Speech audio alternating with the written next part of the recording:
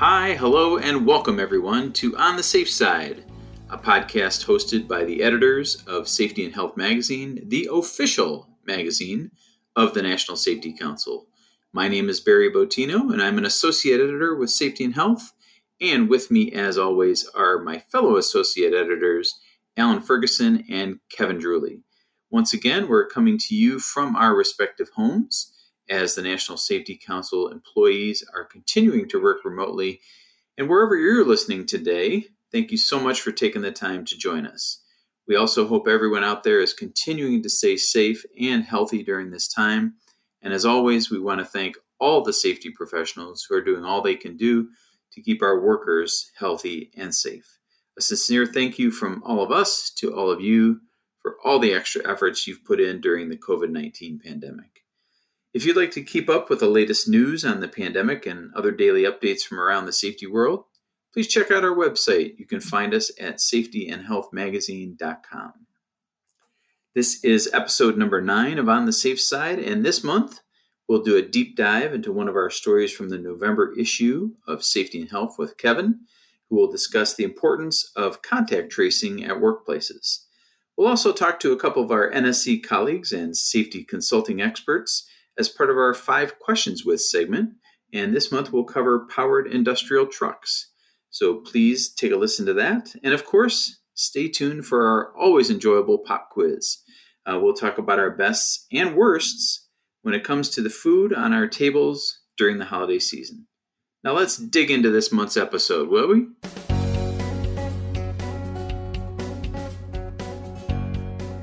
Each month here at On the Safe Side, we take a closer look at the story from the pages of Safety and Health Magazine, which we call our Deep Dive segment.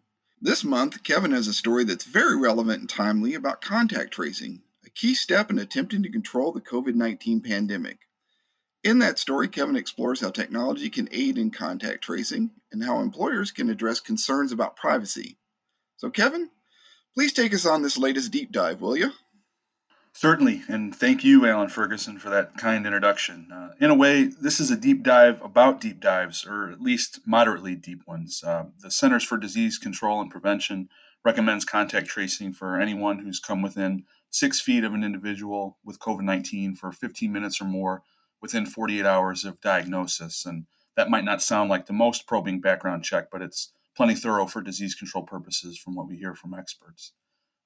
Contact tracing, as you'll hear or see in the story, and I know it's been elsewhere, it's really been part of the public health fabric for decades, but for many employers and many of us out there, it really just seems like a new concept as the pandemic evolved because we're hearing about it really for the first time within this occupational sphere. So the ones who have jurisdiction and the authority and responsibility for implementing contact tracing, that would be your state, tribal, local, and territorial health departments.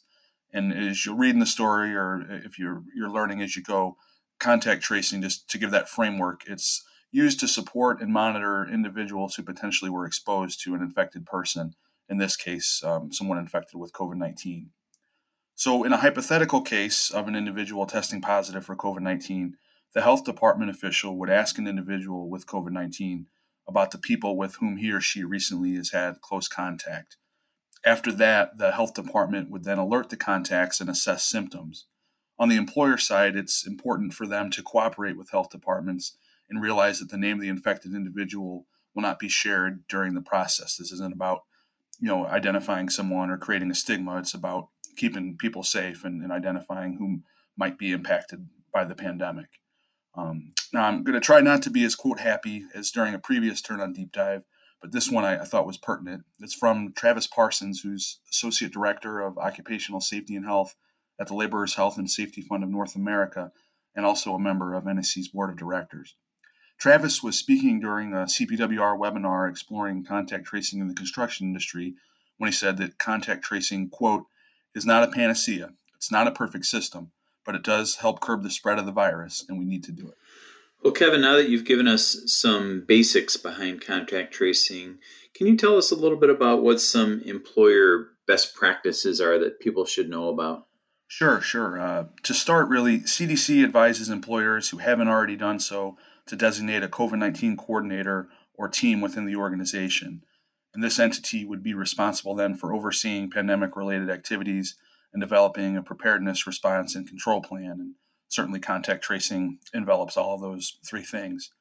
Other important actions that employers can take on the front end are simply just to visit and familiarize themselves with the corresponding health department website to know where to go and where to find things.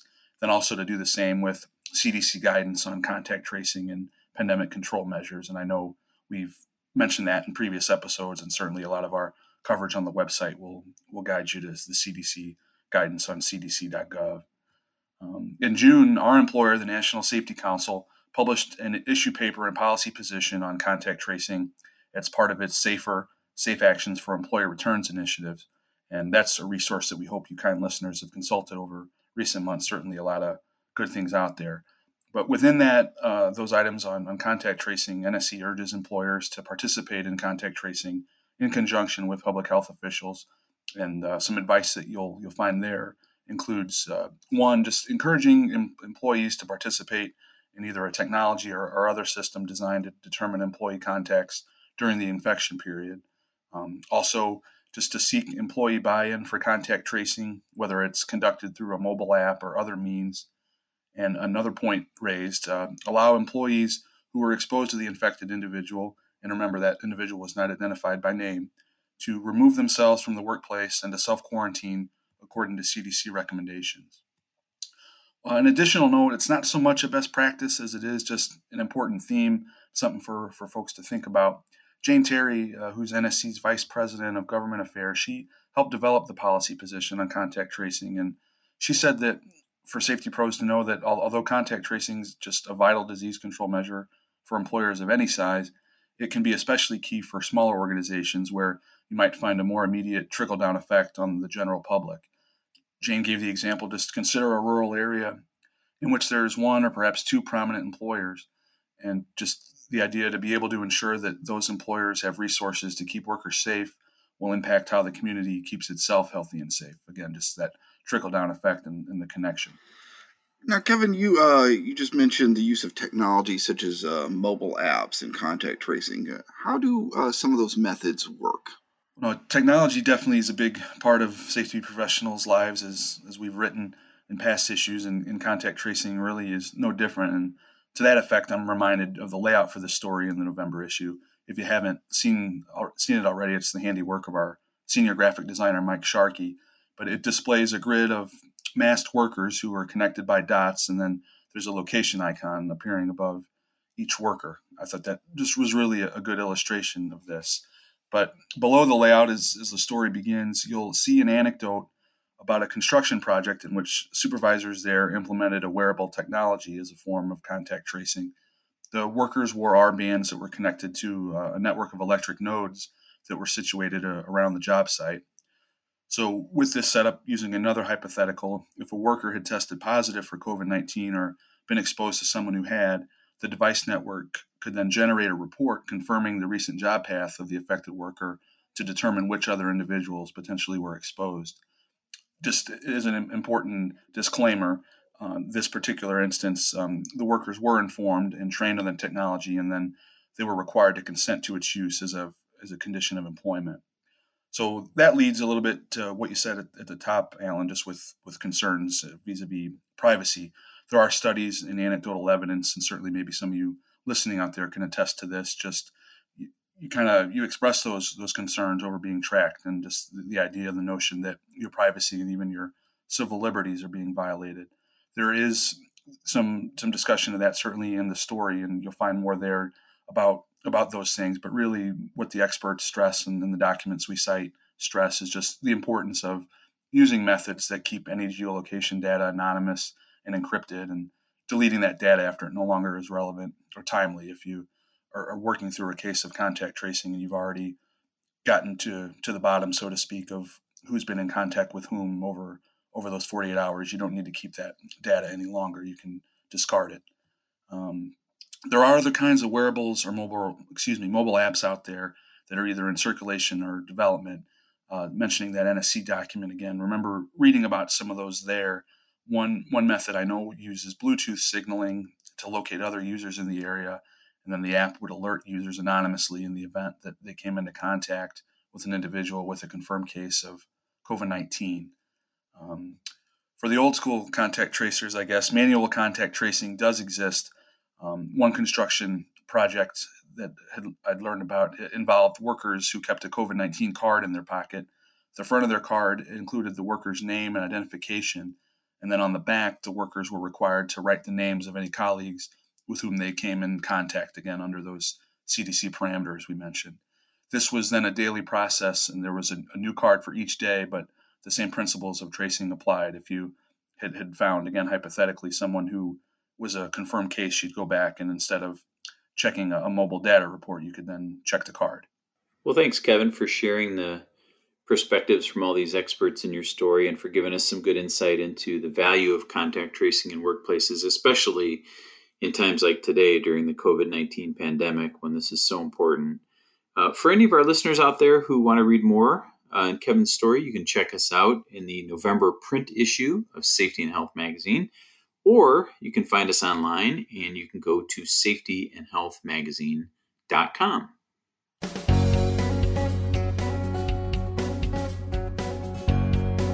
If you're listening to this podcast, we're pretty sure you like staying safe on the job and keeping others safe as well.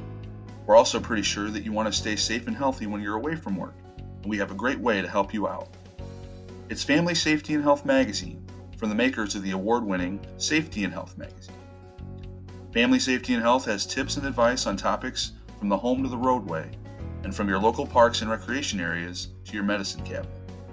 Visit nsc.org/wellness or call 800-621-7619 to learn how you can get a subscription for yourself, your coworkers, your friends, and your family.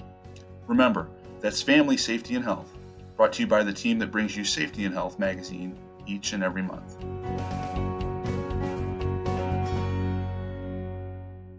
Powered industrial trucks, more commonly known as forklifts, are used frequently in a number of different industries and locations, including warehouses, shipyards, construction sites, and manufacturing facilities.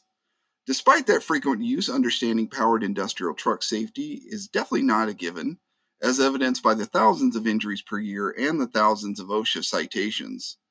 Joining us today to answer our questions about powered industrial truck/forklift safety are the National Safety Council's senior safety consultants, Joanne Dankard and David Consider. We'd like to welcome you both to On the Safe Side. Thank you very much. Thank you, Alan. To begin, I guess first question, what do organizations or people typically not understand when it comes to forklift or powered industrial truck safety, and where do they usually go wrong? Alan, I'll take that one. So I think, first of all, thinking that a particular type of forklift, whether it's a stand-up or sit-down, that it drives or reacts like a motor vehicle. We're all used to driving a car or a truck, and forklifts are very different with regards to the center of gravity, steering wheels, and things like that. If you look at this in relationship to OSHA's most frequently cited, we're not doing operator training. So they forget or don't recognize that specialized training is needed, and that there should be an evaluation for the operator. Now, there's a lot of different ways that can take place, but what we're really trying to do is to make sure that people know what they're doing when they get on that lift. I think another thing to consider would be what's the rating of that lift, and understanding that they don't overload the lift, that the counterbalance for it is appropriate based on the types of materials that they're going to be lifting on a regular basis, whether they're unloading trucks or putting things into a warehouse and so forth. I think the speed of operation, there's kind of this unwritten rule per se that you want to go just as fast as a fast walk would be. And now forklifts, newer models, have electronics on it that it makes it really easy for the employer to set it or quote unquote put a governor on it so that you can't go too fast. But there's always that kind of balance between speed of work I need to get done and then speed where I just want to be fast, and that weight and speed, because of the blind spots on a forklift, pedestrians can get in spots where the operator doesn't see them. They can become pinned or even crushed by a forklift. So that interaction with pedestrians is really important to have that kind of set up. And then also, I would say the loads falling. And again, how I'm traveling with that load, and if it's blocking my view, am I traveling in reverse? And then sometimes people will elevate a coworker, right, to pick something off of, put them on a pallet, or they'll just maybe straddle the forks. And that's pretty risky business. What are some of the hazards involving forklifts and powered industrial trucks that people may not realize or think about? Well, I think part of it is the type of powered industrial truck. Each type presents different operating hazards. For example, a sit-down counterbalanced rider truck is more likely than a motorized hand truck to be involved in a load falling incident because the sit-down rider type truck can lift a load much higher than just pushing a hand truck. Workplace type and conditions are also factors. For example, in retail establishment, there's a lot of challenges because of pedestrian safety or how they may be even working around clients in the store type of a thing. So trucks can be inadvertently driven off of docks. They can get caught between the dock and an unsecured trailer. We mentioned before about pedestrians and forklifts and blind spots, or people falling while elevated, or materials falling. Mostly we're talking about with any type of powered industrial truck, collisions, tip overs, falling of loads, and then the proper type of truck if you have any type of fire or explosion hazards. The interaction of a forklift and the work environment can create a hazard, like if we have attachments or we make modifications to a forklift for different types of loads. Choosing hand truck versus a forklift, maybe when it's more appropriate or easier. The type of fuel, if we're talking about diesel versus a battery versus LPG, and then ensuring forklifts are regularly inspected and properly maintained. Again, if we go back to OSHA's most frequently cited, that examination before being placed into service is really critical. And if something's not working, the steering doesn't feel right, the brakes are a little soft, I don't have lights or a fire extinguisher, anything with that lift truck, if it's not quite right, it really needs to be taken out of service. And David, I was curious if you could explain to our audience the stability triangle and why that's so important. Yeah, one of the hardest things for forklift operators to learn during training is how to maintain your center of gravity within the stability triangle. And one of the most important things you need to do while the forklift is in use is to make sure it remains stable. Unstable forklifts are the cause of many preventable injuries and deaths each year, especially when they fall on our operators. And so any discussion of the basics of forklifts would be incomplete without a discussion of the center of gravity and the stability triangle. To understand how forklifts work, consider the example of a lever, right? So on a lever, the heavier weight or downward force at one end is going to cause the upward force and propel the other end. When you slide that weight away from the pivot point or fulcrum or that center, it's easier to tip the lever. And so just like a lever, forklifts have a pivot point, and this is usually found at the front axle. Now, the counterweight is the weight built into the forklift's basic structure, and it's used to offset that load's weight and to maximize a vehicle's resistance from tipping over. This makes up one side of the lever. The other side of the lever is made up of the forks and the load. And so, in other words, this means if you lift a 5,000 pound load, you're going to need more than 5,000 pounds of counterweight, or the forklift's going to tip over. Now, the center of gravity. This is the point on the unloaded forklift where all the weight is concentrated. And typically, this is going to be found right underneath where the driver's sitting. Okay. That load will also have a center of gravity. So when you pick up a load, together the load and the forklift together are going to create that combined center of gravity. To Joanne's discussion earlier about a vehicle, right? So a personal vehicle is built on this 4-point suspension, if you will, that really provides the stability from tipping over. Well, forklift is actually built on a 3-point suspension, just like a triangle. And so there's 2 support points at both ends of the front axle and a 3rd support point at the center of the rear axle. And so these 3 points form that stability triangle. And within it lies that forklift's center of gravity. Again, the point where all the forklift's weight is going to be concentrated. Typically, this point is in the center of the forklift. Again, in a typical counter sit balanced forklift, that center is going to be right underneath the driver's seat. Now, when a forklift is loaded, the center of gravity shifts forward. When a forklift is unloaded, the center of gravity now is going to shift back to the center. And again, if that combined center of gravity moves outside that stability triangle, your forklift may tip over. And so the easiest way that we can describe this is the sides of the stability triangle that runs along the front axle, again, the pivot point. If that load is too heavy and the center of gravity moves past this line, that forklift likely is going to end up in a front tip over situation. When the combined center of gravity moves to the outside, your forklift will now likely tip to the side or the back. This is going to be called what we know as a side or back tip over. If that combined center of gravity is too close to the edge of the stability triangle that we just described, driving too fast, driving too slow, carrying the load too high, is going to quickly move it out of that stability triangle.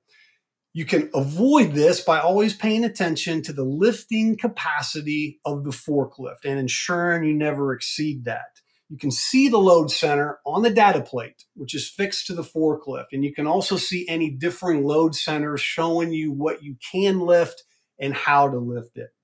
Lastly, always try to visualize that stability triangle each time you move your forklift, whether you're moving a load or not. There are several phases involved in a forklift or powered industrial truck operator's process of transporting a load. What's important for operators to know about checking loads before lifting them, and what are some things they need to keep in mind when stacking or placing items? It all starts off with that infamous worksite inspection, and this should be conducted at least once a day and before each shift. And so some areas that we're going to be inspecting in this worksite inspection is ensuring that there's adequate lighting to operate the forklift in those areas. We could be checking for any potential indoor hazards, such as sprinklers, heaters, pipes, and light fixtures that we may come in contact with. And checking outdoor for any potential hazards as well, such as bridging, phone lines, overhead power lines. Knowing the environment where you will be driving and checking for pedestrians, blind corners, and traffic is also key. We should ask ourselves, will a spotter be required or needed when you're driving through an area where your view is blocked? We should also know the surface that we're driving on and how that can change. And when we look at surface conditions, we're including items such as ramps and other slope surfaces that could affect that vehicle stability. Ruts, potholes, uneven terrain, mud, sand, water, even snow and ice conditions, and really any other conditions in the workplace that could affect the safe operation of your forklift. Before picking up the load, we should know the weight of the load, where the load is going, the route that we're going to take, and the composition of the load to be carried and that load stability. When stacking or placing items, ensure we have examined the data plate and or load chart on the forklift to make sure you can safely lift the load and we got the right forklift for the load being lifted. Check that load and adjust as needed for stability, such as rearranging the load on the forks, adjusting the forks, possibly even wrapping or banding the load to secure it on those forks. And if the load includes hazardous materials, check the safety data sheet or SDS and follow your company's handling procedures. And always put on that safety belt. And if the load is going to be placed on a racking system, let's ensure that that racking system has also been inspected and is capable of withstanding the weight of the load. Well, in fiscal year 2019, many of the OSHA citations through the Powered Industrial Truck Standard involved operator training. I know that NSC offers forklift and powered industrial truck safety training for operators. How can workers get that training during this time, and what are some other resources people can utilize? NSC, the National Safety Council, offers education in forklift operation really in three ways. Number one, NSC can come to you. Our instructor comes to your site to conduct the training, complete with skill testing of your operators. Number two, we can train your own operators. We can have you purchase a package training from the NSC, which includes everything you need to train your operators, a facilitator's guide, participant's guide. Only thing we need is for you to supply the instructors. And third, NSC can train your company's instructors, probably the most cost-effective method for companies needing to train multiple forklift operators, either in large quantities or on demand. And NSC trains your instructors so that they can train your company's forklift operators. Well, Joanne and David, thank you once again for joining us on the Safe Side, and thank you for all this helpful and valuable information, and thank you so much for all that you do for safety. Well, as I alluded to in our last episode, our holidays might feel and look a little different this year, including Thanksgiving. However, the current pandemic likely won't stop many of us from enjoying our favorite Turkey Day foods. In this edition of our Pop Quiz, we'll look at some of our favorite Thanksgiving fare, as well as some of our least favorite.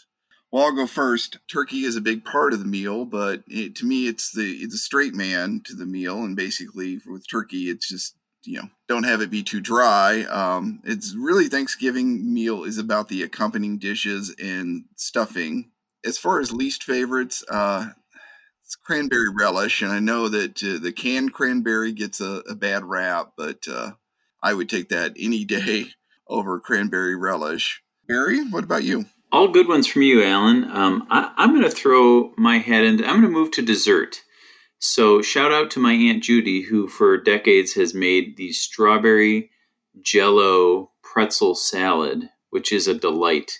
So just imagine pretzels on the bottom of a dish, a cream cheese type mixture over the top, and strawberry Jell-O with fresh strawberries cut up into it. And you throw that into the fridge, and it's just, at the end of the meal, it's phenomenal. My apologies to all the vegetable fans out there, but I just can't get behind green bean casserole in any of its forms. When I was growing up, I remember the only thing I really enjoyed about green bean casserole was I would pick the French fried onions off the top. So that was something but I did pass on the green beans themselves. So thank you, humble green bean, but not on my Thanksgiving plate. So Kevin, how about you? Well, I myself can get behind the green bean casserole. That's I did some soul searching, and I agree with Alan's assessment. We all could have said turkey, but that is a straight man. But as far as the side dishes, I would go with green bean casserole and with stuffing being a close second. It's that combination. I wouldn't ordinarily have cream and mushroom soup for anything else other than slathering it with green beans and French fried onions. So it's always a nice delicacy that time of year.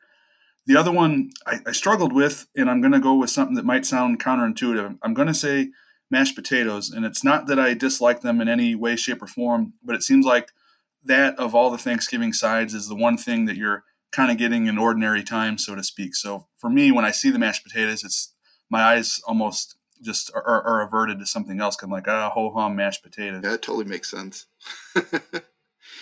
Now we want to hear from our listeners. Chime in with your favorite or least favorite Thanksgiving foods by emailing us at safehealth@nsc.org or check in with the hashtag SafeSidePop quiz on social media. We'll compile some of our favorite responses and read them during a future episode. Well, we want to say thanks to everyone out there for spending some time with us today. And remember, if you want to keep your employees, your colleagues, and your family members safe, we have just the publication for you, Family Safety and Health. Each issue is packed with helpful tips that will keep families safe at home and in the community, along with informational articles about your health. To get a free copy or learn more, visit nsc.org/wellness or subscribe by calling 800-621-7619. In the meantime, feel free to tell a fellow safety pro about this podcast. If you'd like to share some feedback, email us at safehealth@nsc.org. To find stories such as the contact tracing article or Alan's November story covering confined spaces, as well as all the latest news about safety and health, visit us online at safetyandhealthmagazine.com. Also, make sure you follow us on Facebook, Twitter, Instagram, or LinkedIn. We'd like to thank our colleague and sound guru, Chelsea Yang. Original music for this podcast was provided by Steve Maslin. On behalf of our team at Safety and Health Magazine, we hope you and your friends and family are all safe and healthy amid the COVID-19 pandemic. We'll be back next month with another episode to have more safety-related discussions, talk to trusted voices from around the profession, and hopefully make you smile a little. Until then, please stay on the safe side.